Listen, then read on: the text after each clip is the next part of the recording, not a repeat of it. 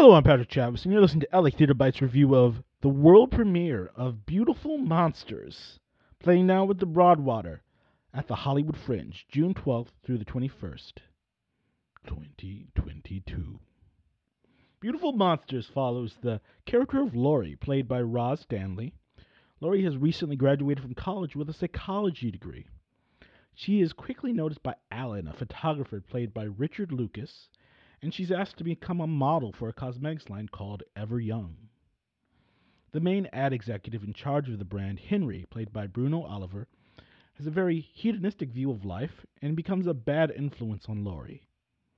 Things get even worse as she becomes more famous and unhinged. This play is based on great material, Dorian Gray from Oscar Wilde, and you can see the parallels in the story, but that's about it after watching the show. The character development in this show is lacking. I didn't know enough about Laurie to care that much about her transformation.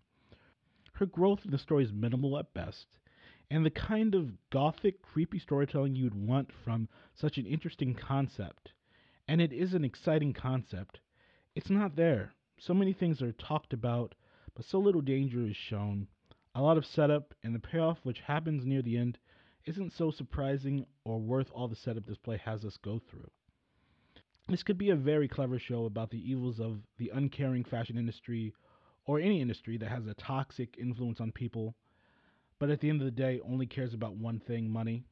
But the writing doesn't support the material well enough. I think the actors did what they could do with the material they were given. These are fine actors on the stage.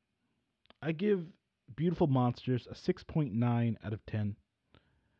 It's okay. Thank you for listening.